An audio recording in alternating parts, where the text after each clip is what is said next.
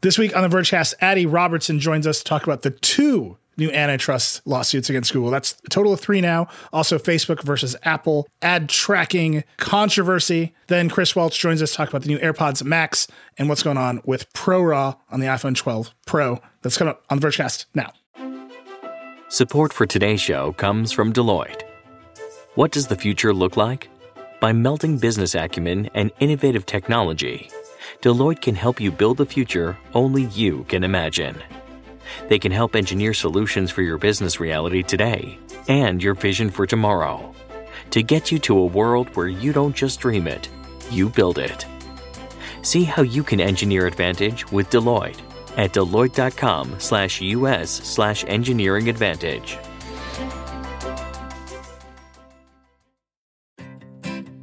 Support for this show comes from Slack. You're a growing business and you can't afford to slow down. If anything, you could probably use a few more hours in the day. That's why the most successful growing businesses are working together in Slack. Slack is where work happens, with all your people, data, and information in one AI-powered place. Start a call instantly in huddles and ditch cumbersome calendar invites.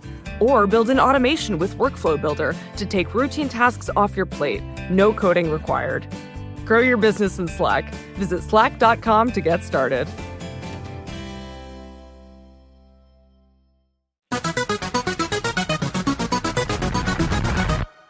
Hello, and welcome to the Vergecast, the flagship podcast of the Consumer Welfare Standard. It's going to get real dry today. I don't know. Technically, I'm on vacation, so I'm just going to admit to everyone that I'm a little less prepared than normal. But it's fine. I'm Nilay. It's fine because Dieter Bohn is here. I am your full front page ad expressing appreciation for you and your family instead of condemning you. That'd be nice. That's how we're going to save print. Personalized Dieter Bohn appreciation posts. Addie Robertson is here. Hey. And a little later, we're going to have Chris Welch. We're going to talk about Apple AirPods Max and some other gadget news. Addie is here to talk about all of the action between Google and the government, Facebook and Apple. There's just a lot of stuff happening in the world from a policy perspective.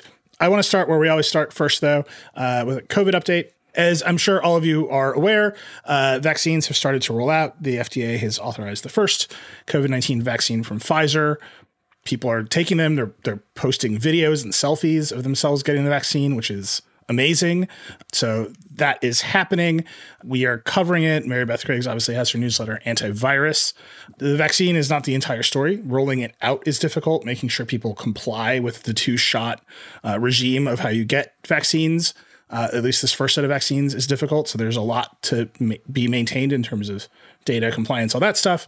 The second dose of the vaccine is going to knock people out for a day. So it's going to have effects, which is going to bleed into misinformation and that entire ecosystem around vaccines and the internet, which isn't healthy. So we're tracking that very closely. The platforms are starting to remove vaccine misinformation. So Twitter is being more aggressive. There's just a lot of news about the vaccines now that they're out. They're being distributed, they're being taken, people are experiencing them. So we're tracking all that stuff in our science desk and in Mary Beth's newsletter, Antivirus. It's exciting. It's happening. It's going to be a long, slow rollout to getting back to sort of a normal place. So that's the COVID update, still the biggest story in the world. Our science desk is incredible. Very proud of how they've covered it through this. Hopefully these vaccines get distributed well. Okay. On the policy front, Addie, there's just a lot. I think we all hoped that we'd be kind of cruising towards the end of the year. And it feels like every state attorney general was like, you know what? We have a couple more ideas for 2020. So the Texas attorney general has announced a new case against Google. We've heard there's another one coming. There's obviously the existing federal case against Google. Tell us what's going on. Yeah. So I believe it was last week was We're All Going to Yell at Facebook Week. And this week is We're All Going to Yell at Google Week.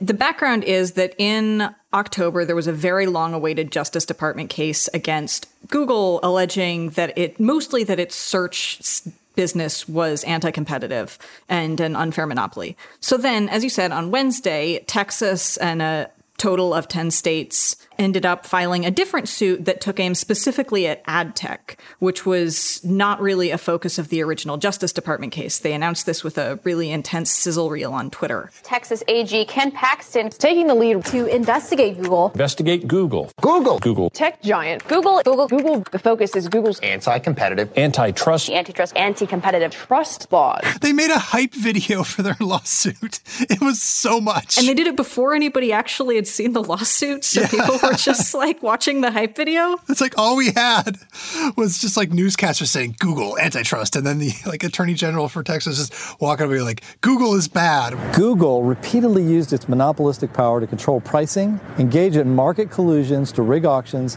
in a tremendous violation of justice.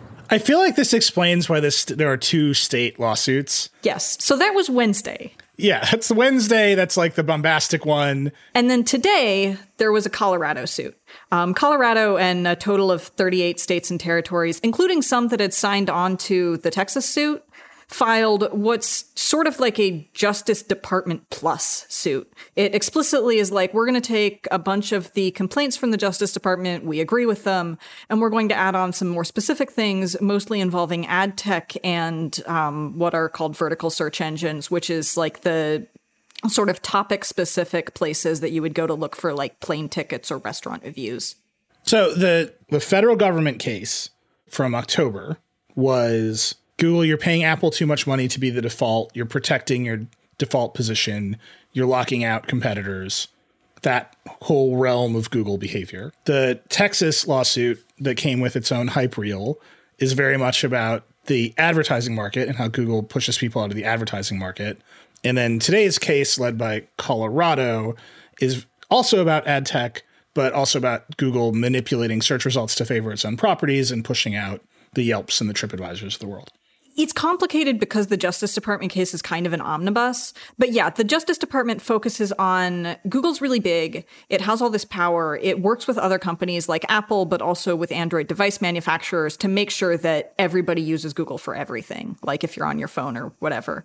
Then the Texas suit is very narrowly, Google has these ad markets, they're incredibly powerful, and it manipulates them in such a way that it and Facebook are just going to absolutely dominate ad sales and take choice away from the companies and like the web pages who are buying ads and placing them. And then the case today from Colorado says, okay, all the stuff the Justice Department said is correct, but we would like to add specifically that it's not just Google making deals with these big companies. There are these specific actions they're taking that are really taking advantage of and suppressing all of these smaller topical search sites. And also, we're going to add some ad tech stuff that's weirdly distinct from the Texas case.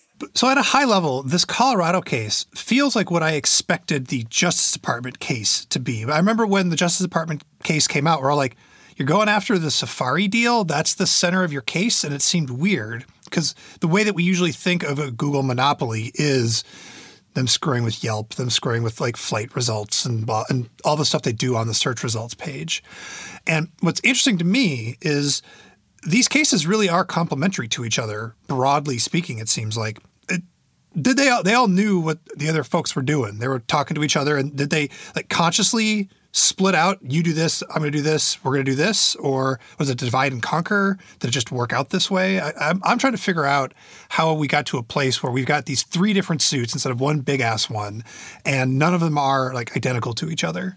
So there was a lot of speculation that the Trump administration was trying to really rush out a Justice Department case before the election, and that there were cutting corners and just trying to get the thing that was like a big, broad slam dunk, here's why Google is bad. And I sort of buy that now because the case that Colorado brought is so, I mean, not only because, yes, that makes sense, but also because the Colorado case is so much, we're going to talk about these things, but we're also going to tie in a bunch of more specific, sort of wonkier issues that require a little bit more time to explain.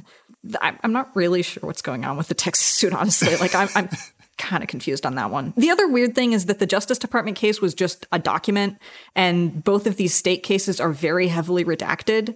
Sometimes to a kind of hilarious extent, like you'll read someone's making an analogy and they've blacked out what the analogy would be. Yes, because the analogy is like for Google, the analogy is it can really only be very obvious mafia references. Like at the end, like Google is so big in the ad market that they're like, it would be like if you didn't pay the Mafia Don and then the Mafia Don came to your website and broke its knees. And it's like, well, that's not so much of an analogy. There was also a Star Wars reference that got redacted. Yes. So the Texas case has apparently they cut this deal with Facebook that was to their benefit, and they had called it something that's named after a Star Wars character. The redaction shows it seems to be a pretty short name, which doesn't narrow it down very much. But it's redacted. We were all trying to figure it out. Yeah, it was inspired by a Star Wars character, but not necessarily. So people were coming up with all sorts of droid names that looked like G2F2 because like Google and Facebook together. I feel like they redacted that on purpose just to make tech journalists pay attention to their filing. It's just like a little psychological warfare in the heart of the Texas lawsuit. I have like two. One is like an actual legal strategy. Why are there 3 cases? Why are they split in this way? And the other one, maybe I'll do the simpler way first. So if you think about Google, a problem that Dieter and I have as we think about like organizing our team is often someone will say to us, you should have a Google reporter. And I'm like, great. So you want an ad tech reporter? And they're like, no. What we mean is an Android reporter. And I'm like, great. So we're going to do a search. We're going to have a Google search reporter. And Google is so big that it is actually impossible for anyone to say they cover Google. And if you just kind of look around at the industry of reporters, the people who cover Google actually only, the best ones, only ever really cover a narrow slice of Google. So I think we're very good at Android. We do not spend a lot of time in the weeds of Google search. Mark Bergen at Bloomberg is really good at like Google search and Google's business deals. There are reporters, Julie Alexander is really good at YouTube, but the influencer side of YouTube, not the technical licensing side of YouTube. It's just a gigantic company. It's just true of all of them. It's true of Amazon. It's true of Apple, like you name it. They're so big that you can't just like take one shot at them. Even if you just think about it in the most simplest way, which is how should we write about Google? Who should do the work? It turns out you need 45 people just to think about the whole scale of Google. You combine that, I think, with just the standard life cycle of a lawsuit, which is that over time they get smaller and narrower, right? The first thing Google is going to say is you should throw out some of these claims against us. And the judge's instinct is, well, I don't want to do so much work. So I'm going to throw out the bad ones. The prosecution is going to agree to throw out the ones that seem the weakest. You know, they're going to feel out the judge, they're going to feel out the process, and they're going to stick to the best ones. And so if you just have the one huge case, your ability to say any one of those things is the strongest, just naturally over time drops out. So then you end up with 3 cases that are pointed at different chunks of Google, and they can be focused on those as each of those chunks as their own strongest case, as opposed to the Justice Department having to staff a case that's about Android and about search and about ads. And I like the ad case. We can talk about ad tech at a pretty broad level. It is very confusing. The chief revenue officer of Vox Media, Ryan Pauly, his line about ad tech is it's complicated because everybody who works in ad tech needs to stay employed. Right. Like it's an employment program for the ad tech vendors to keep it complicated and keep the jargon high. He thinks it's very funny. But I don't know that a judge or jury is going to be like, I'm excited to dive into the vagaries of programmatic advertising and header bidding. And Google owns, you know, at every part of that stack, Google is in the 1 or 2 position in the market. And every one of those things is a place where Google can act anti-competitively, or in the case of this lawsuit, be accused of colluding with Facebook. So that's just one whole complicated, weedsy argument that might fail. Like it might just hit the rocks of complexity. And if you're just like failing there, are you making any headway on the Google killed Yelp argument? If you fail there, are you making any headway on the default search on the iPhone argument? So I think there's just a good strategic reason to keep them as 3 separate cases, and it also keeps Google having to fight on 3 fronts. But at the same time, Addie, I think we talked about this a couple months ago, we've just seen Google's responses to these cases, and they're very much the same. It's like, well, everybody likes Google. Don't you like the search results being better? Why would you want to ruin this? And it's such a great argument in response. And I'm not sure that any of these lawsuits they don't really address the fact that people do want Google to be better. And sometimes that looks anti-competitive. I mean, I keep going back and forth on, so yeah, Google had put out this blog post and it's like, we've gotten so much better. Here, look at what happened if you search for bread in 2000 versus 2020.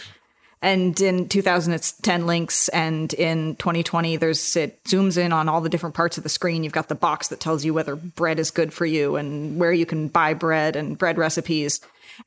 And then the weird thing is that if you read the lawsuit from today, they kind of make the same argument in reverse, which is Google, it used to be 10 blue links. If you searched for bread, you'd just find bread stuff. Now, if you search for it, we're going to map out this diagram on the page where you're going to see, oh, there's this box where Google's put its own like reviewed restaurants for bread, and you have a bunch of ads for bread stuff. And then you have all of this other stuff. And then way below the fold, you're finally going to get those 10 blue links. So both sides are basically making the argument that Google search has either become way better or way worse because of all the stuff Google is doing. I think one of the more complicated things to pull apart there is there are some things Google may or may not have done that are just flatly illegal, right? If they actually are colluding with Facebook to monopolize the ad market, that's just illegal. Like we don't have to get into the weedsy conversation about antitrust law standards or whether we should change them or whether prices went up. Like that kind of collusion between two of the dominant players is just flatly illegal. And so they'll lose. I mean, there's some question marks about what they actually did because of the redactions. But if the government can prove that case, it's just legal. On the other hand, there's some parts where making the product better feels very anti-competitive. And the question is whether feelings are illegal. They should be. The lawsuit from today, it makes one of the things that is nice about it is that it makes a lot of very specific claims about why specific things are bad. Like its argument, broadly speaking, is in areas where Google isn't really competing with anybody, like restaurant sites, if you're a vertical search engine, you get to put your name to your results and like make clear that people know this is where their results are coming from. But if you're in an area where they actually have a vested interest in maintaining dominance, like local like business results, then they're going to make it very difficult for people who are reading links to tell that they're coming from somewhere like Yelp or TripAdvisor. And because of that, they are preventing these sites in areas where they're specifically trying to compete from basically building brand recognition. And you can argue that, yeah, there are like reasons why Google should do this and that it's not, that it does boil down to feelings, but it's at least more specific than the general, like Google. It puts its own stuff in boxes because that's the best stuff. Yeah. And I think that, I mean, we have another fiery statement from Yelp in our inboxes. We always do. I can read it to you. 8 weeks ago, the United States Department of Justice brought a historic antitrust suit against Google. This morning, a bipartisan group of 38 state attorneys general has filed with their own suit, zeroing in on how Google manipulates its search results to illegally maintain its general search monopoly. It goes on to say, this is arguably more significant than previous lawsuits in that it strikes at the foundation of Google's dominance, its search results. For nearly a decade, Yelp's small public policy team has openly advocated for heightened antitrust scrutiny of Google's behavior. It is gratifying to see Google finally brought to justice for this specific conduct. And I think that really cuts at what we've been talking about, which is there are a lot of places you can focus your scrutiny of Google. And I honestly think search results and ads that's Google's business. And a lot of stuff around like whether they pay Apple too much money to be the default, it just feels... And we talked about this when the first case came out. It feels like a sidelight to Google controls all the advertising on the web. And importantly, the search engine results page delivers a lot of traffic around the web. It is a fire hose of traffic. And when Google changes its mind about where that traffic should go, companies literally succeed and fail. And when they change their mind about how that information should be displayed and where it should come from, companies like Yelp can just get knocked out of the game. I think the question is really, the specific harms listed in the suit. They do get to the question of, has anyone been harmed? Like the companies might have been harmed, but have consumers been harmed? Which remains the standard. And that's, I think all these cases are fighting against that standard. Because I think a lot of consumers are going to say, well, we just use Google and it keeps getting better.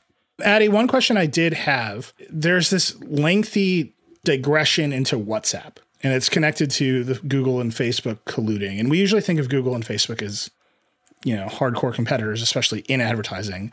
What is going on with this WhatsApp story? That's an excellent question that is confusing lots of people, actually.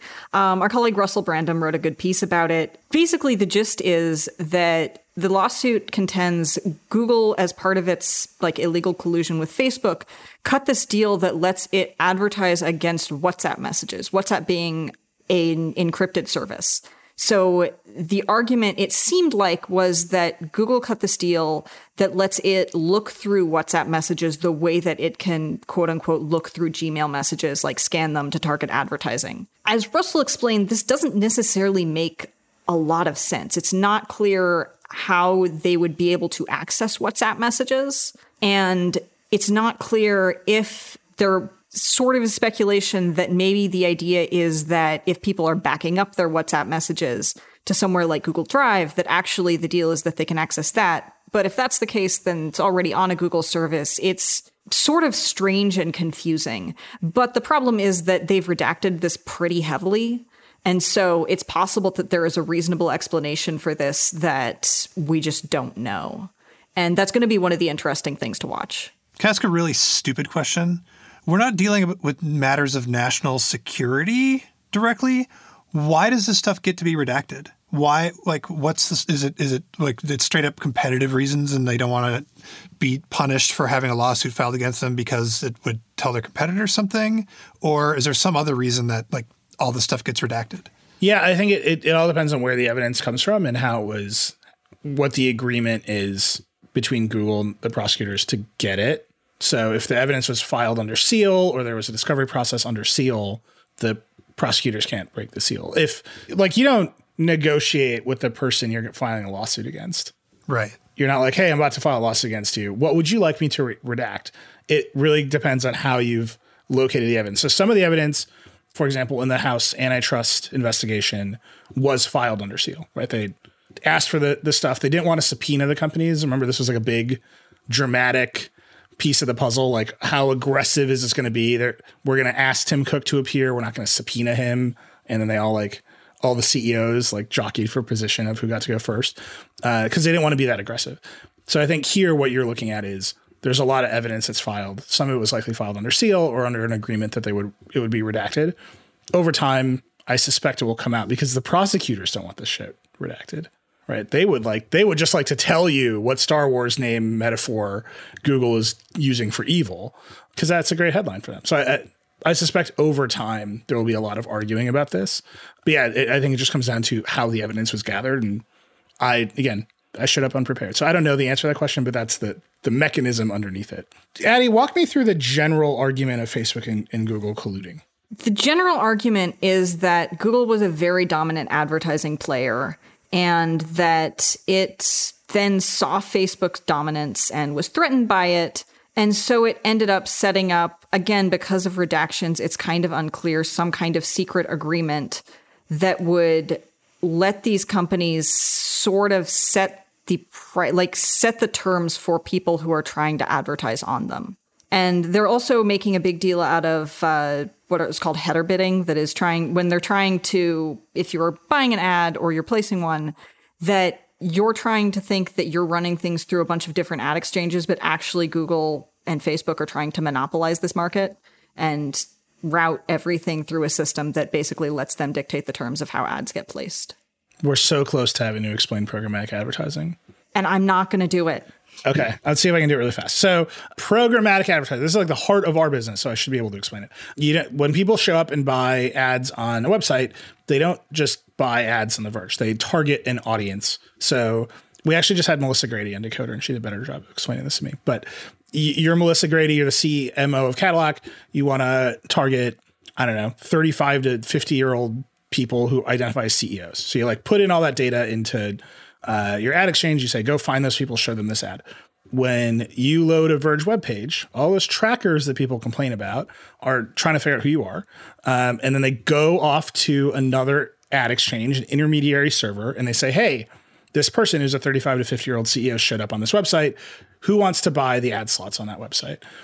Then there's a process called header bidding where all the ad servers can say, I've got this much money, I want to buy this ad. There's an auction. The ad gets passed through the whole system and gets displayed. It's very complicated, happens very fast. It's the thing that makes the web slow. It's also the thing that makes all the money in the web. Google and Facebook run the dominant exchanges. When I say Google is in the 1 or 2 position at every part in that stack, all of the services that run that set of interchanges, Google has a division or a company or a system that has a 1 or 2 market share position in that stack. If you have the 1 or 2 position in market share in that stack, it is very likely that you want to preserve it It's very likely that you make a deal with the other one. And the other one is almost always Facebook. This will actually lead us in the second segment, which is about Facebook and Apple complaining at each other this week. But it's coming. That's what they're doing. It's all blending together. But the idea that Facebook and Google would collude to prevent competitors from appearing, I mean, there are lots and lots and lots of ad tech companies. They have lots and lots of opinions on this. And this seems like the one where it's hardest to explain to a judge, hardest to explain to a jury.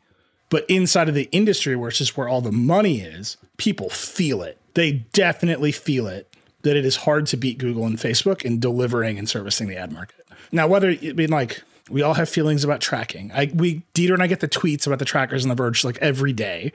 We get it. But that is the engine of advertising the internet right now. That engine is changing. That's what we're going to talk about with Facebook and Apple.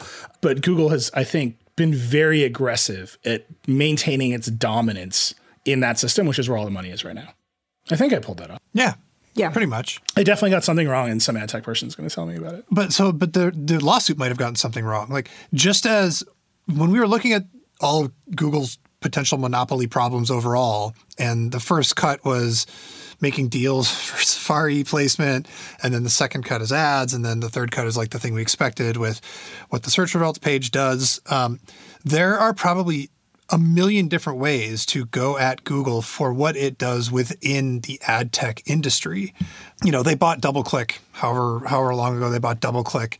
And it was like an up and comer, and then they like took over that section of it. And if you make this case to Google, like, you're in charge, they're like, no, we actually only comprise such and such percent of the online ad market, and it's only like 1/3% of the worldwide ad market, or, you know, whatever the thing is when you're trying to define the market. But especially online, they control the important parts. They run the exchanges, they run the intersections, and there's probably 3 or 4, 8 other ways to go at them for what their ad tech does. This is the way the Texas case goes. There might be other ways, but I don't know that there's a single one of those ways that is easily explainable. I don't know that the way that ads work on the internet is so complex. There's no way that you can, in 30 seconds even, explain exactly what Google is doing in a way that I think would be accurate and convince people that they're doing, because it's confusing. I mean, the thing that Nilay said is super strong, which is that if they have a bunch of material that's like, they cut this shady backroom deal to do something that they're saying that they're not doing, then you don't actually have to explain ad tech, really. You just have to explain a bunch of damning communications. But because there are so many redactions, we don't really know what they've got. Yeah. We'll see. I mean, I think as the cases progress, they are going to narrow, and that means all of the emphasis will be on one or two things, and I think that will make it easier for everyone to understand. Dieter, to your point about how complicated the advertising market is, this is a totally different story. But today, I think it was Oracle, put out a report saying there's massive amounts of ad fraud in streaming video because scammers set up server farms to just pretend to be clients, like streaming service clients. Yeah. And they request ads from the ad vendors. And then they tell the ad vendors that the ads were displayed. And it's like $25 million in fraud from people just pretending to be the Hulu client on Apple TV. And the only reason that Oracle caught them is because there was a mismatch between the hardware and the OS it was reporting to run. Like, they were reporting older Apple TVs are running newer versions of tvOS that aren't unsupported. That's the thing that got them caught. Wow. And that kind of stuff throughout the industry is just prevalent, right? Like, it's so complicated. It happens so fast. It happens at such a vast scale that you can just set up a rack of servers and pretend to be Apple TVs asking for Hulu ads and get paid out. At the same time, that allows for Google to do things that might not be on the up and up, but because they're Google and they're dominant, they look like the cleanest vendor of them all. And that comes back to, like, are feelings illegal? Like, right? Like, wouldn't you like Google at least will tell you what it's doing in some cases, or maybe they have a bunch of emails to Facebook being like, Mark, I think we should dominate this market, which would just be flatly illegal. But some of the stuff they're doing is actually to combat fraud. Some of the stuff they're doing is actually to lock out the shady vendors. And they will say that to us. Actually, I think we should take a break and come back and talk about Facebook, because one of the ways you can talk about Facebook and Apple yelling at each other is in the context of Chrome. Part of this connects to the fight between Facebook and Apple. So let's take a break. We'll come back and talk about that. Support for the Vergecast comes from Shopify. Whether you're a huge company or a small crafter trying to make a buck off your hobby, selling online is one of the best ways to grow. Shopify is one of the top e-commerce platforms that you can use to get started. But it's not just online. Shopify is the global commerce platform that helps you sell at every stage of your business. And you can sell wherever, online or with their in-person point of sale system. You can also sell more with less effort with their AI-powered tool, Shopify Magic. Shopify powers 10% of all e-commerce in the US. You might recognize more brands who already use Shopify, like Rothy's, Brooklinen, Allbirds, and more. Millions of entrepreneurs of every size across 175 countries rely on Shopify for their e-commerce needs. Because businesses that grow with Shopify. Sign up for a $1 per month trial period at shopify.com/Vergecast. That's all lowercase. Go to shopify.com/Vergecast now to grow your business no matter what stage you're in.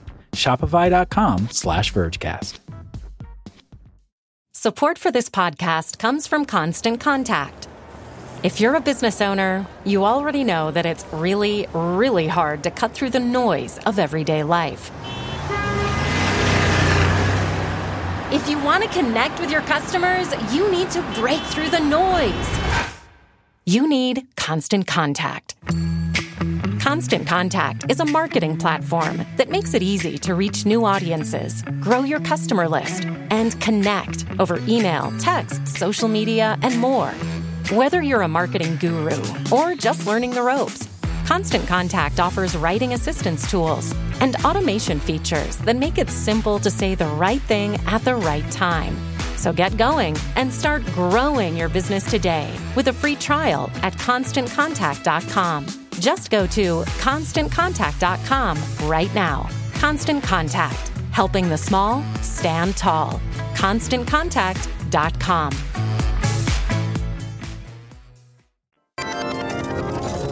Okay, we're back. So there's the Google antitrust fight that's happening. Part of the Google antitrust fight is connected to Apple. One of the things that Apple and Google are both doing is they're restricting cookies in their browsers. So again, I talked to Melissa Grady and Decoder.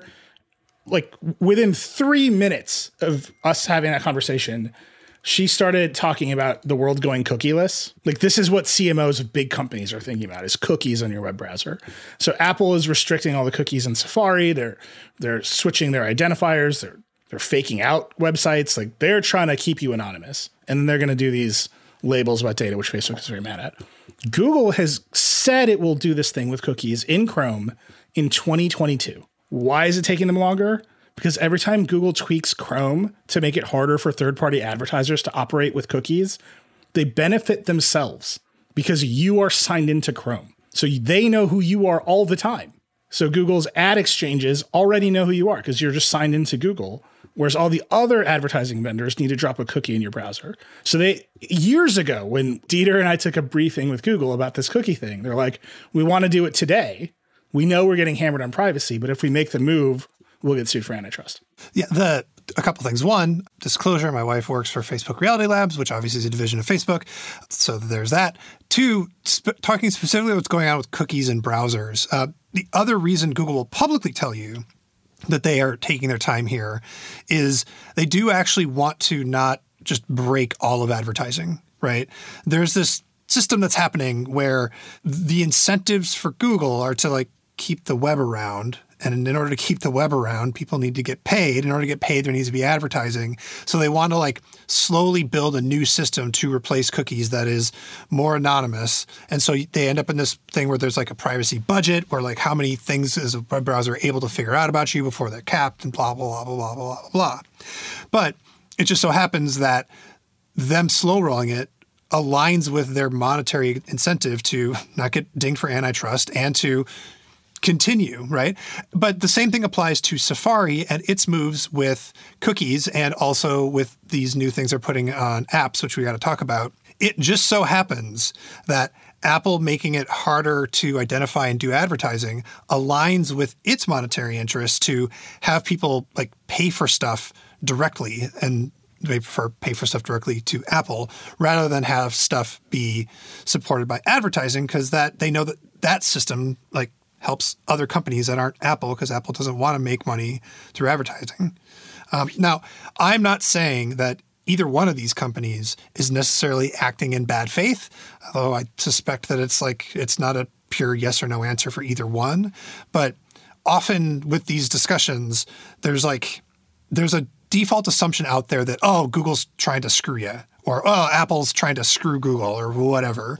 And from my sense of it is, it's like, yeah, maybe, but that might not be the primary reason. But it sure doesn't make them sad that it's happening, is kind of how I see it. Yeah. I mean, they're competitors. I think they like competing, I don't think that Facebook and Apple like being in the fight that they're in. So, Addie, can you just give us the overview of what's going on with Facebook and Apple? So, yeah.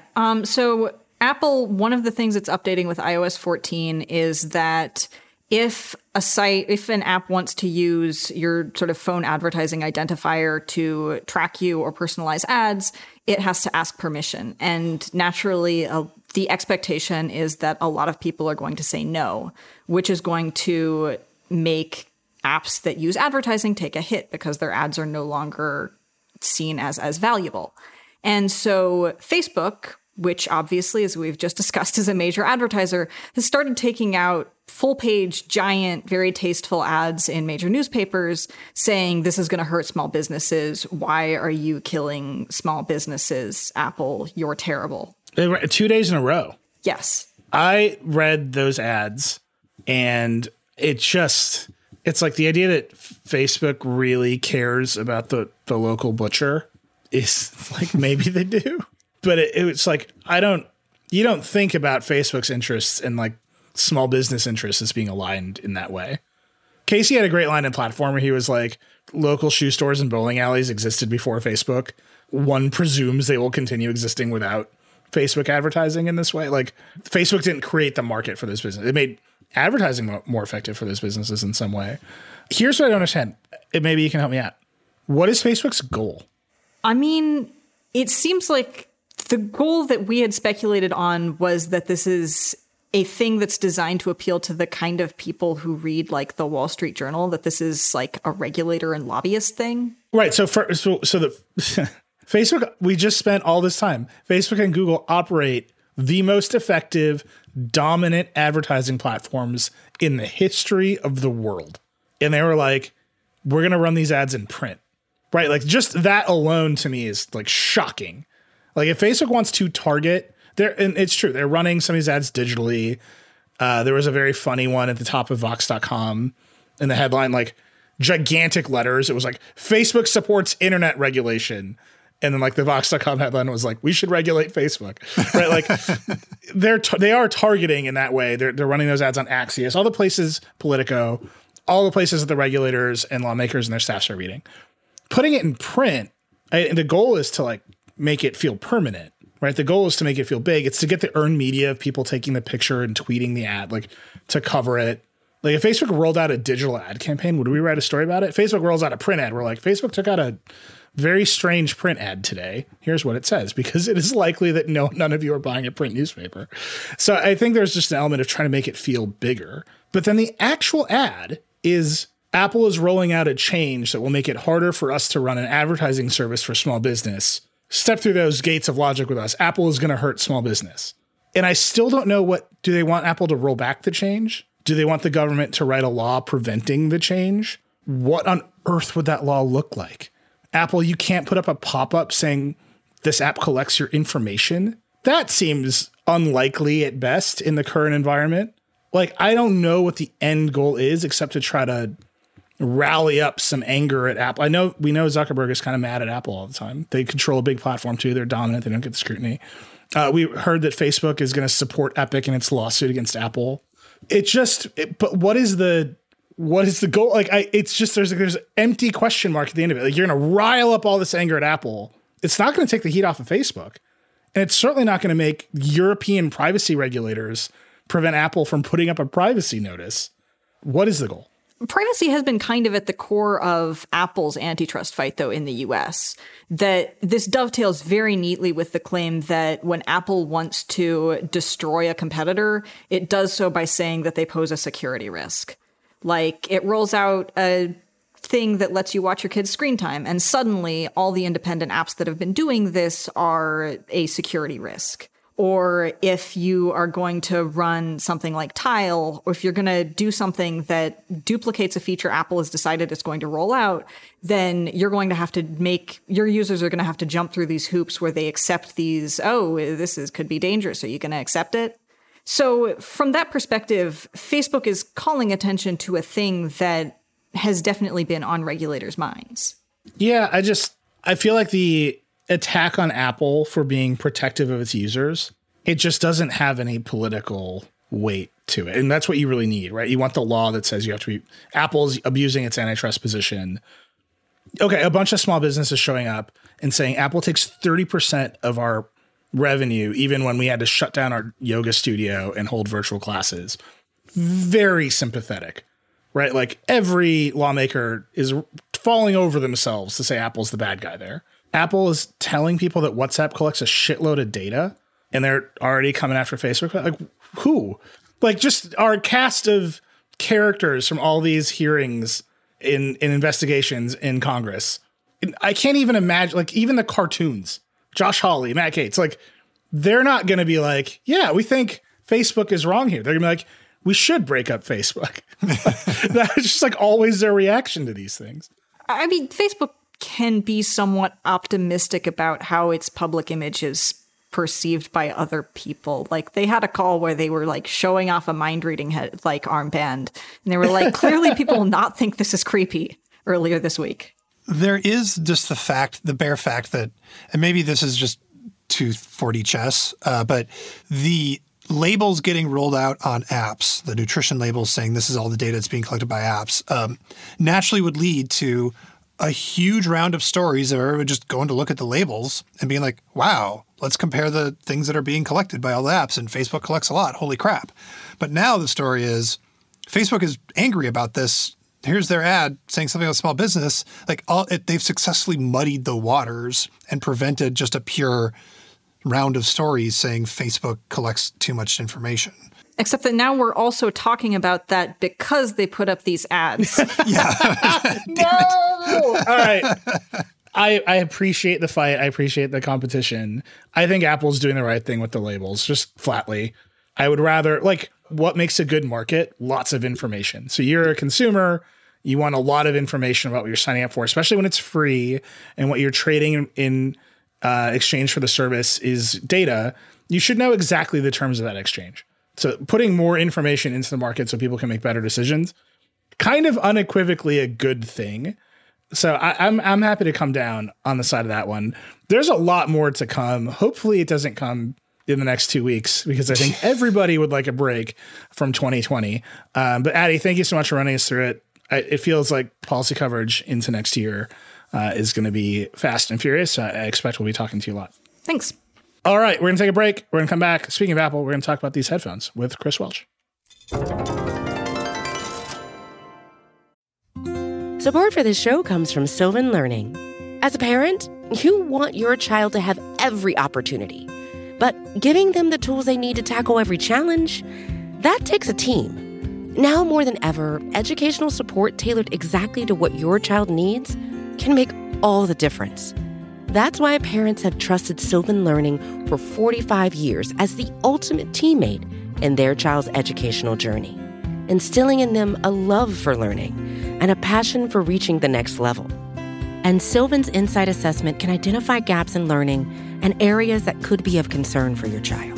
It's a 360-degree view into your child's learning that you can't find anywhere else, and helps ensure that your child didn't miss something in school that might put them at a disadvantage in the future.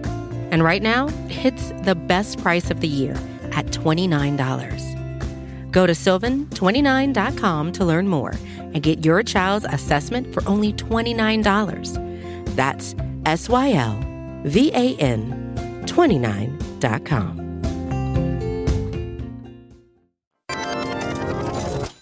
We are back. Chris Welch is here. Hello, Mr. Welch. How are you? Hey, it's good to be here. So let's talk about you. You reviewed the AirPods Max and then iOS 14.3 with ProRAW for the Pro phones, cameras. Came out. You wrote that up too. I am very excited. I mean, who's ready for an hour on RAW formats? Let's start with the AirPods Max. I had them. I played with them. I was like, these are weird. And then I put them in a box. I sent them to you. What do you think?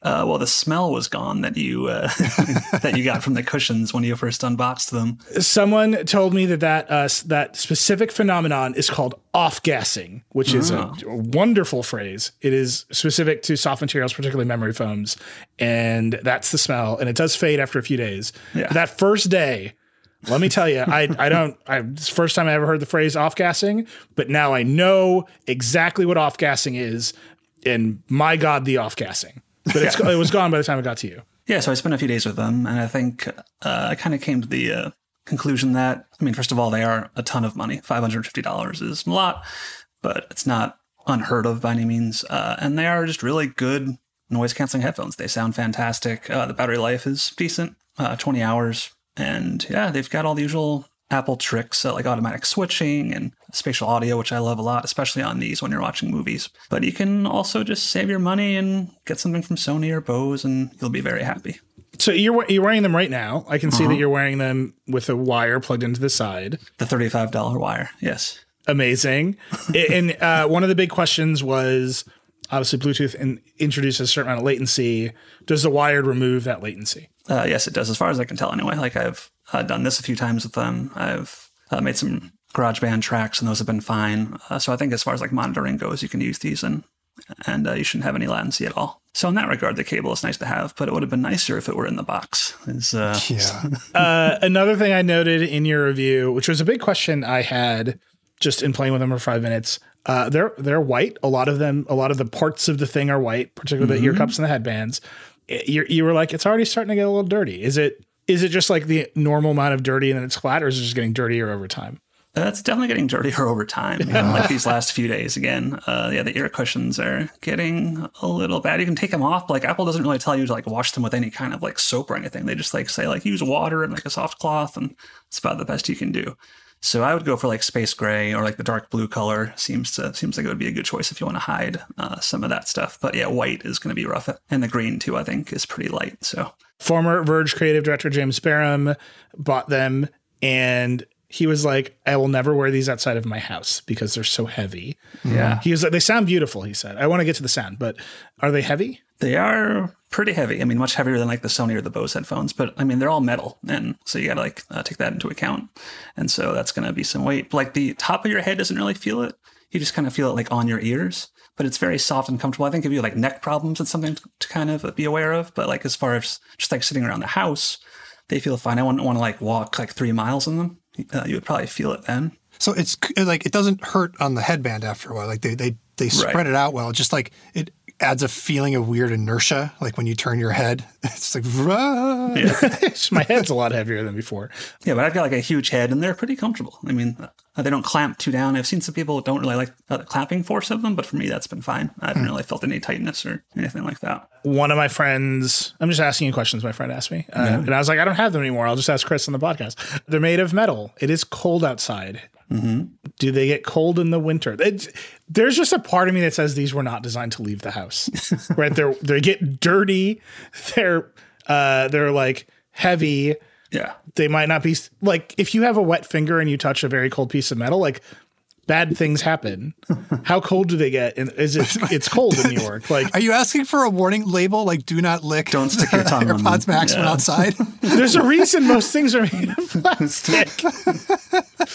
Like, how in the winter they feel usable in the winter outside, even though they're made of metal. I think so. We were outside shooting the video on Sunday, and they were getting pretty cold. But if it's that cold, you're going to have gloves on, and so I think it's not going to be that much of an issue. Like, I don't really see a case where you would be holding your hand against them for a long period of time. And plus, that's where the dial comes in, which I love about these headphones versus like your tap controls that can kind of go crazy in the cold and stop working right. We've seen that from Sony on a few models. Yeah, I've got the Sony XM 3s. Oh, we get it wrong every time. When it gets super cold out, these touch controls, they're just like, goodbye, whatever.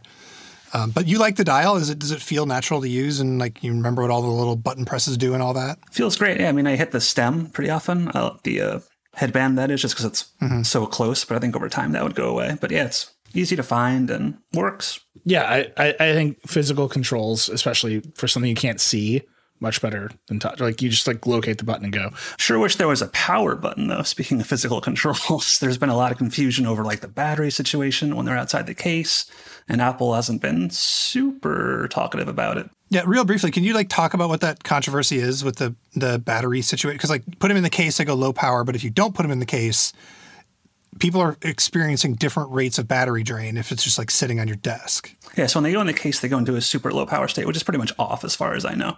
But when they're out of the case, if you put them down like on a table, they'll turn off within, I think, a few minutes, or not fully turn off, sorry, go to sleep, or to like a light form of sleep, where they're still connected to your iPhone, but they're not really doing anything. And as far as I can tell, they can sit there for a few hours and only lose like 2 or 3 or 4 or 5 max points of battery. And so it's not like some massive drain overnight, but I think a power button would have solved a lot of this confusion.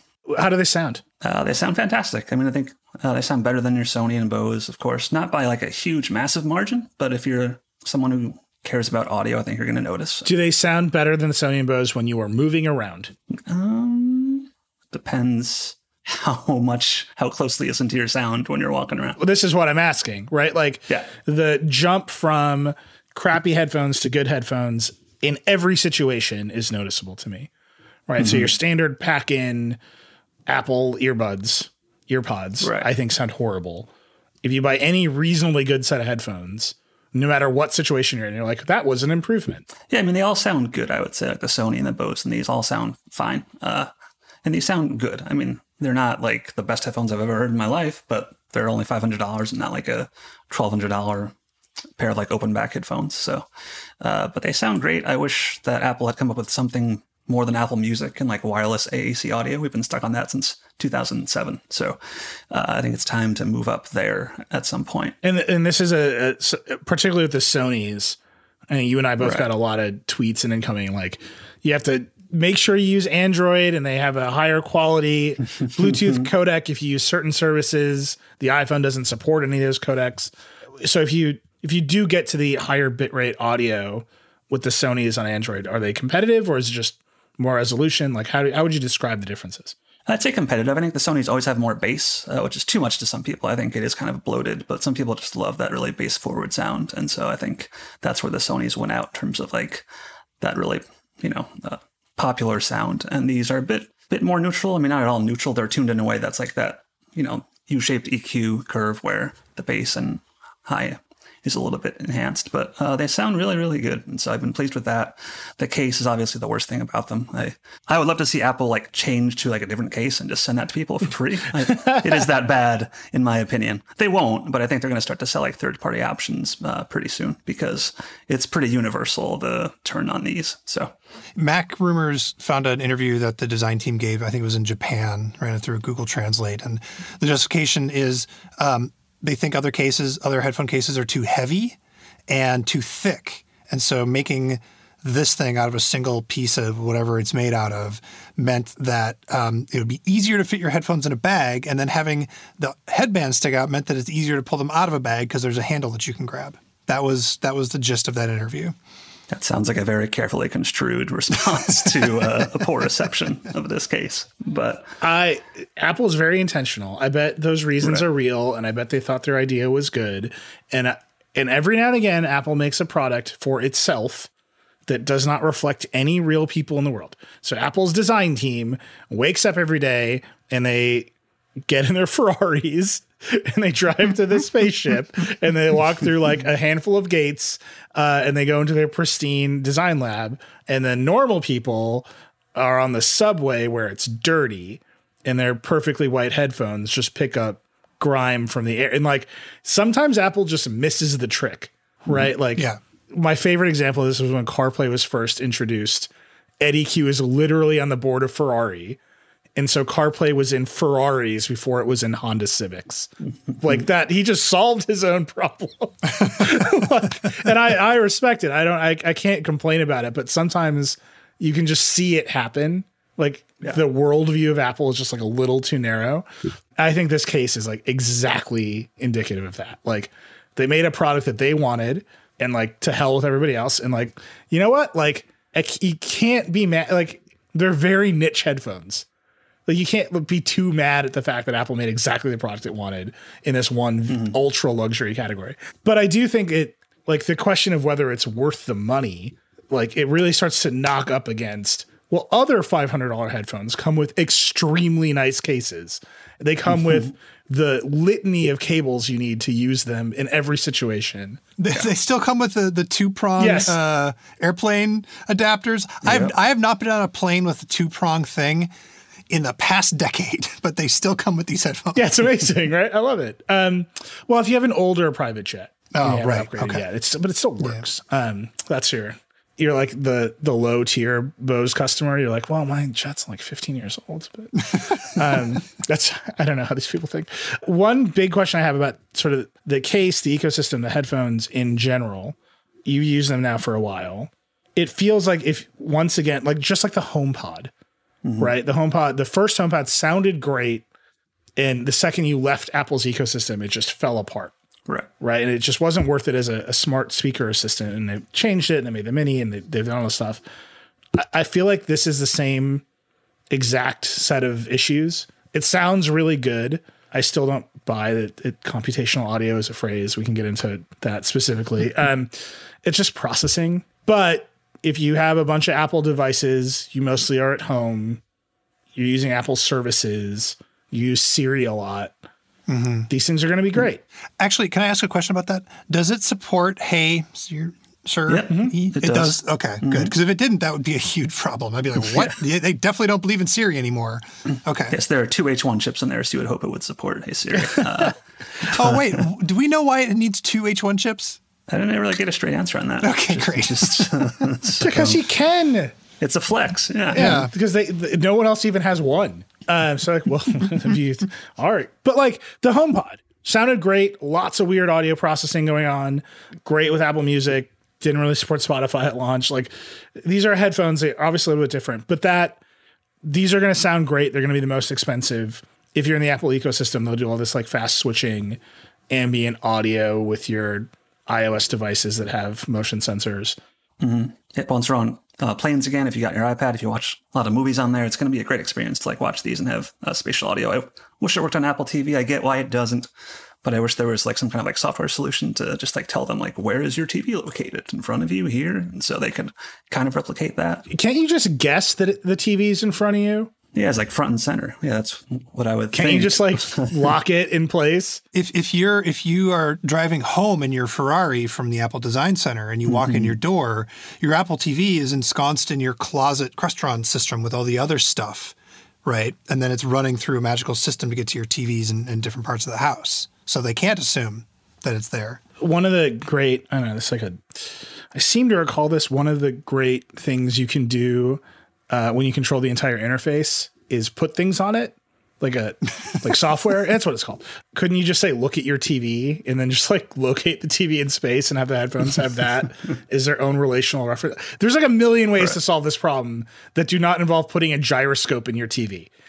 If Apple were to release a TV of its own, I would say they should put a gyroscope in it, because then at least they would have finally released a TV. But I guess the next Apple TV 4K is going to have some weird sensors in there. Yeah, it's just a U1 chip to tell you its position, right? Like Apple has a stack of technology to solve this problem. I think we should bring back everybody wanting Apple to make a real television again. Let's start that up again. Again, I've been there. No, but like let's get Munster on board. Let's like push. They're $1 trillion company. Why not? Right? They could do whatever. They're making self-driving cars. Like, all the reasons for Apple to not make a TV that we would always cite or hear cited, and the reason like it doesn't make sense and they don't want to get in that business and they like their margins and the upgrade cycle and blah, blah, blah, blah, blah, blah, blah. None of that matters when you're $1 trillion company. You can just do whatever you want. Yeah. Like make $550 headphones with a garbage case that only works in your Ferrari. Exactly. Let me come back to this HomePod comparison. The HomePod was not successful because nobody cared about sound quality. They cared about convenience. They cared about the wide ecosystem. Do you think this has the same problem? I'm not sure it's going to be the same problem. I think with the HomePod, people also cared about price. I mean, it was priced pretty high above the Echo and the Google speakers. So this is also more expensive, obviously. But I think people are kind of drawn to it. I mean, they've sold through a lot of these. Who knows like what it means that they're not shipping until March. It's really hard to say what that actually means. But I think people are buying them. I think there's going to be some disappointment over the case. people are going to be bummed about the cable not being there. But they sound great. Like as a headphone, they are excellent. The noise cancellation sounds just as good, if not better, than what Sony and Bose are doing, which is pretty impressive. So, okay, so that's the AirPods. Two other things came out from Apple this week. Fitness Plus hit. Dieter, I don't know. It's in the review ecosystem. Yeah, so we're gonna do some long-term testing on it. We weren't in the group that had it ahead of time. So we're gonna take our time and have like actually multiple different people try it out, because we want, like, I never exercise. I'm going to try. And what's that like? Somebody else who does exercise more often is going to try it. And so we're going to take our time with it. But I will tell you that right now, I'm less angry about the fact that it requires an Apple Watch. I kind of get what they're going for with that, because they do really want to like introduce the stats on the screen and blah, blah, blah, blah. But it has made me angry all over again over multi-user on the iPad.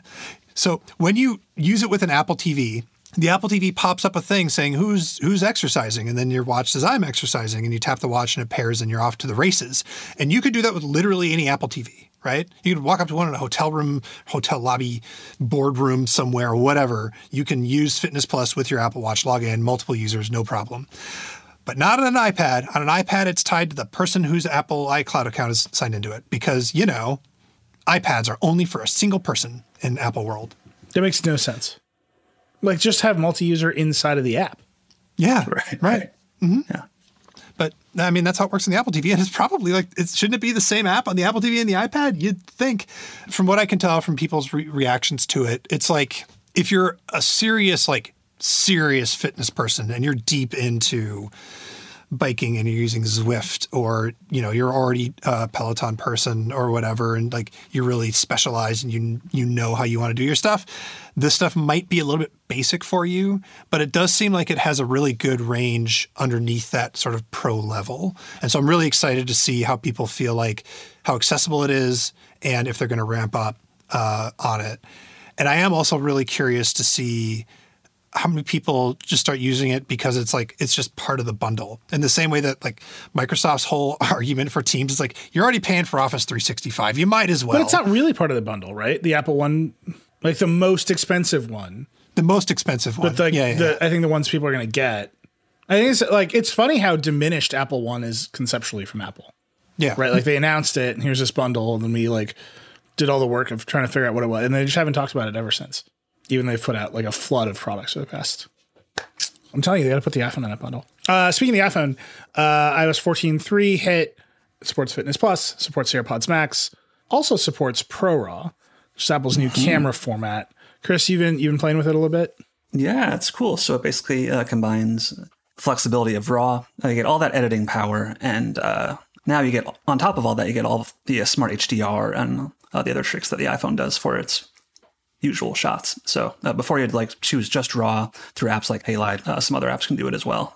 But now you can actually combine those two for some shots that look great, and you can still fix things like shadows and white balance and all that really, really well. So it's pretty fun. There's still some reasons to use plain RAW. Like if you want sharpness, I think it still takes a beat to capture all that data when you're doing ProRAW versus like a RAW photo is just like an instant capture. So the reason it's like stick with RAW versus ProRAW. But yeah, it's neat, and it's just part of the software now, and it's right there in the camera. And you just hit a little toggle. The files are huge, so you don't want to use it all the time. It's like 25 megabytes per file, so that'll fill up your 5 gigs of iCloud storage relatively quickly. Oh my God. If you're buying an iPhone 12 Pro and shooting ProRAW, and you're like, I'm just going to stick with the basic iCloud plan. I appreciate that. That's like, I bought a sports car and I put 87 in it. Yeah. Some people do it. The Halide folks actually wrote a really long blog post about ProRAW, which you should go read it. They will do a better job. They will do a better job explaining the weeds of it than we will, even if we spend an hour on it. What I found really interesting in that thing that you said about sharpness, ProRAW is still like Smart HDR requires multiple frame captures. So you will get a bunch of cool HDR tricks, and then you'll get the editing ability inside of a Smart HDR photo. But a single frame will always sort of inherently have more sharpness in many situations. Right. We'll just see. The other thing that we got to use it. I think figuring out when to flip all the toggles is going to be, that's going to be fun. It's a year of using new camera formats. The other thing they noted, which I think is super interesting, Apple is using the DNG format. It's Adobe's format. They're using, I think they referred to them as like little known tags in the format to make some of this work. And they added to the spec with Adobe. So they've sort of just expanded. So it's a standard file format, which is great. You know, if you're like a Lightroom person, you know that every time a new camera comes out, it takes a while for the RAWs to actually work. Yeah, like Lightroom has to come up with its own set of interpreters for because a RAW literally is the raw data off a camera sensor. Apple is actually doing that step here. And that's what's enabling them to use to do ProRAW on all three of the cameras, the wide, the ultra wide, and the tele, and the front camera, which they were not able to do before because no one's going to write the iPhone selfie camera demosaic or element. Like it's just not going to happen. So it's cool. And then the thing that the Halide blog post suggested, which I think is super interesting, is because Apple has now developed a RAW format, a thing they could do, even to deliver RAW formats in all these other places, is make their own camera sensors, which is sort of the last piece of the chip puzzle for Apple. And I think that is, you know, we had this conversation on Samsung a while ago when they went to bigger, gigantic camera sensors and they were doing their own pixel binning and all this processing. Like Apple can get to the place where it can deliver its own kind of camera sensor and then still deliver a usable RAW format off of it, because it doesn't need to deliver the actual raw sensor data to people. So like you just see like it's bit by bit, like they just put out this file format. But the thing I thought that was most interesting about the blog post is if you pull the thread out all the way, like Sony's imaging sensor division falls off a cliff. Right? Like SIA Sony, the way they said SIA Intel. I thought that was really fascinating. You should go read that blog post. It goes into way more detail about it.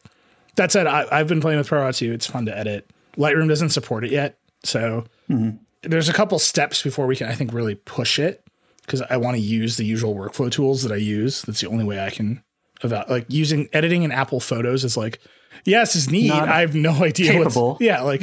I can't tell you if it's doing the same thing my other RAW photos do, because I don't edit my RAWs in Apple Photos. Dieter, you got some Samsung stuff you want to talk about? Oh, there's a bunch of stuff. So Samsung's president of mobile, TM Rowe, published a very gauzy, hazy blog post about innovation in the future. But there's a bunch of news that was embedded in it. So officially said that there'll be more to talk about in January, which is a lock that the S21 is going to be announced in January. Said that stylus, the best parts of the Note experience are coming to other Galaxy phones, which is code for styluses are going to work on the S21 and probably the next Galaxy Z Fold. And also that Samsung intends to make folding phones more accessible in 2021, which means that they'll hopefully come down in price.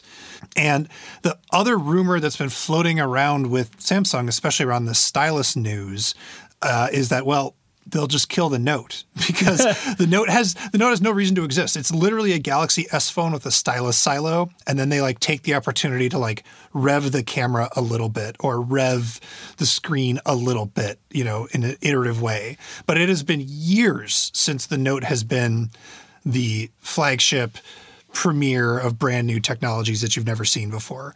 That now belongs to the Ultra line, if it's a phone is called Ultra, like the S21 Ultra or S20 Ultra, or it belongs to the Fold or the Z Flip or the Z Fold or whatever. So like the Note's reason for being is to be a big square phone and to have a stylus silo, right? That's it.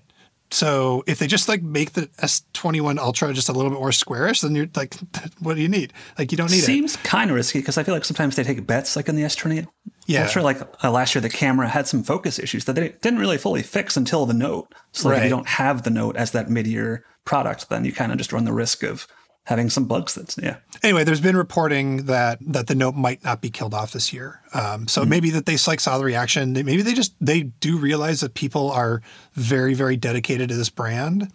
And it may also be like there are now like the regular Note 20 this year was like, they whiffed on like finding the right mid-range balance.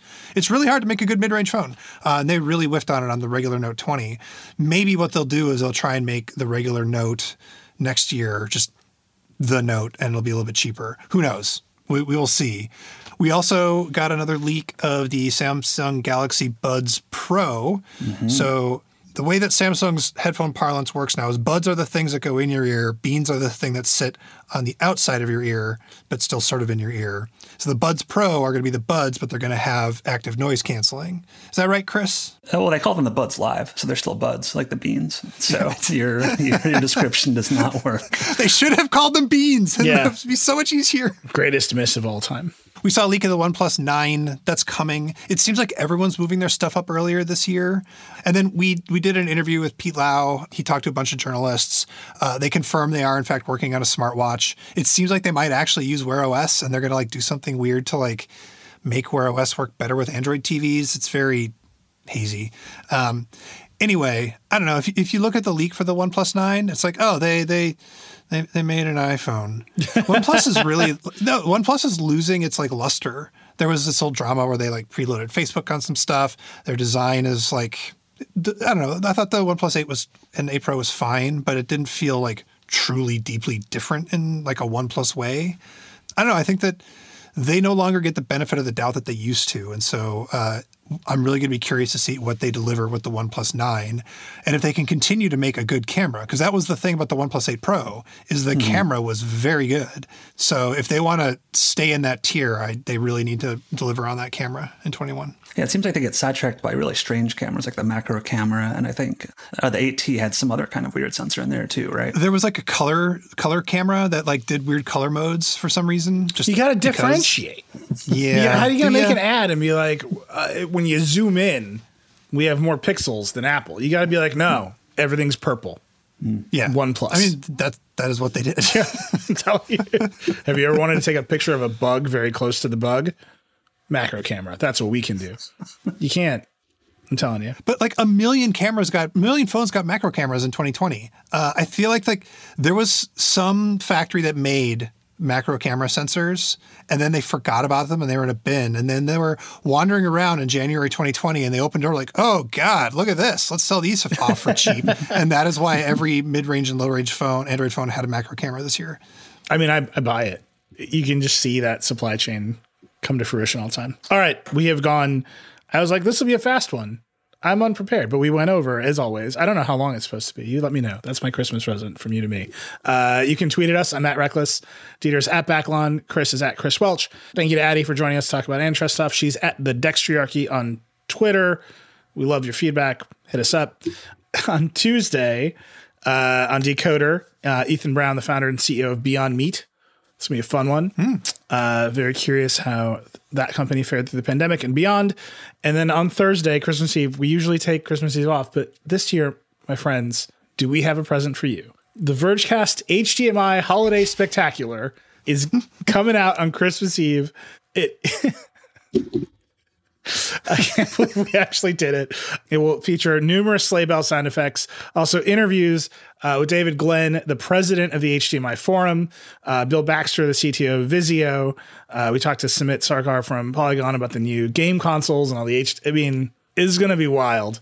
Yeah, it's jam-packed. It's a holiday spectacular. It is jam-packed just like the HDMI 2.1 stand. So, hey! It's coming. And then after that, we're taking a break, and the Vergecast is off until January 8th, 2021, which feels like so far away, but is coming right up. So Tuesday and Thursday next week, we got Decoder and the Vergecast HDMI Holiday Spectacular, and then we'll see you next year. All right, that's it. Rock and roll. Stay home, be safe, wear a mask.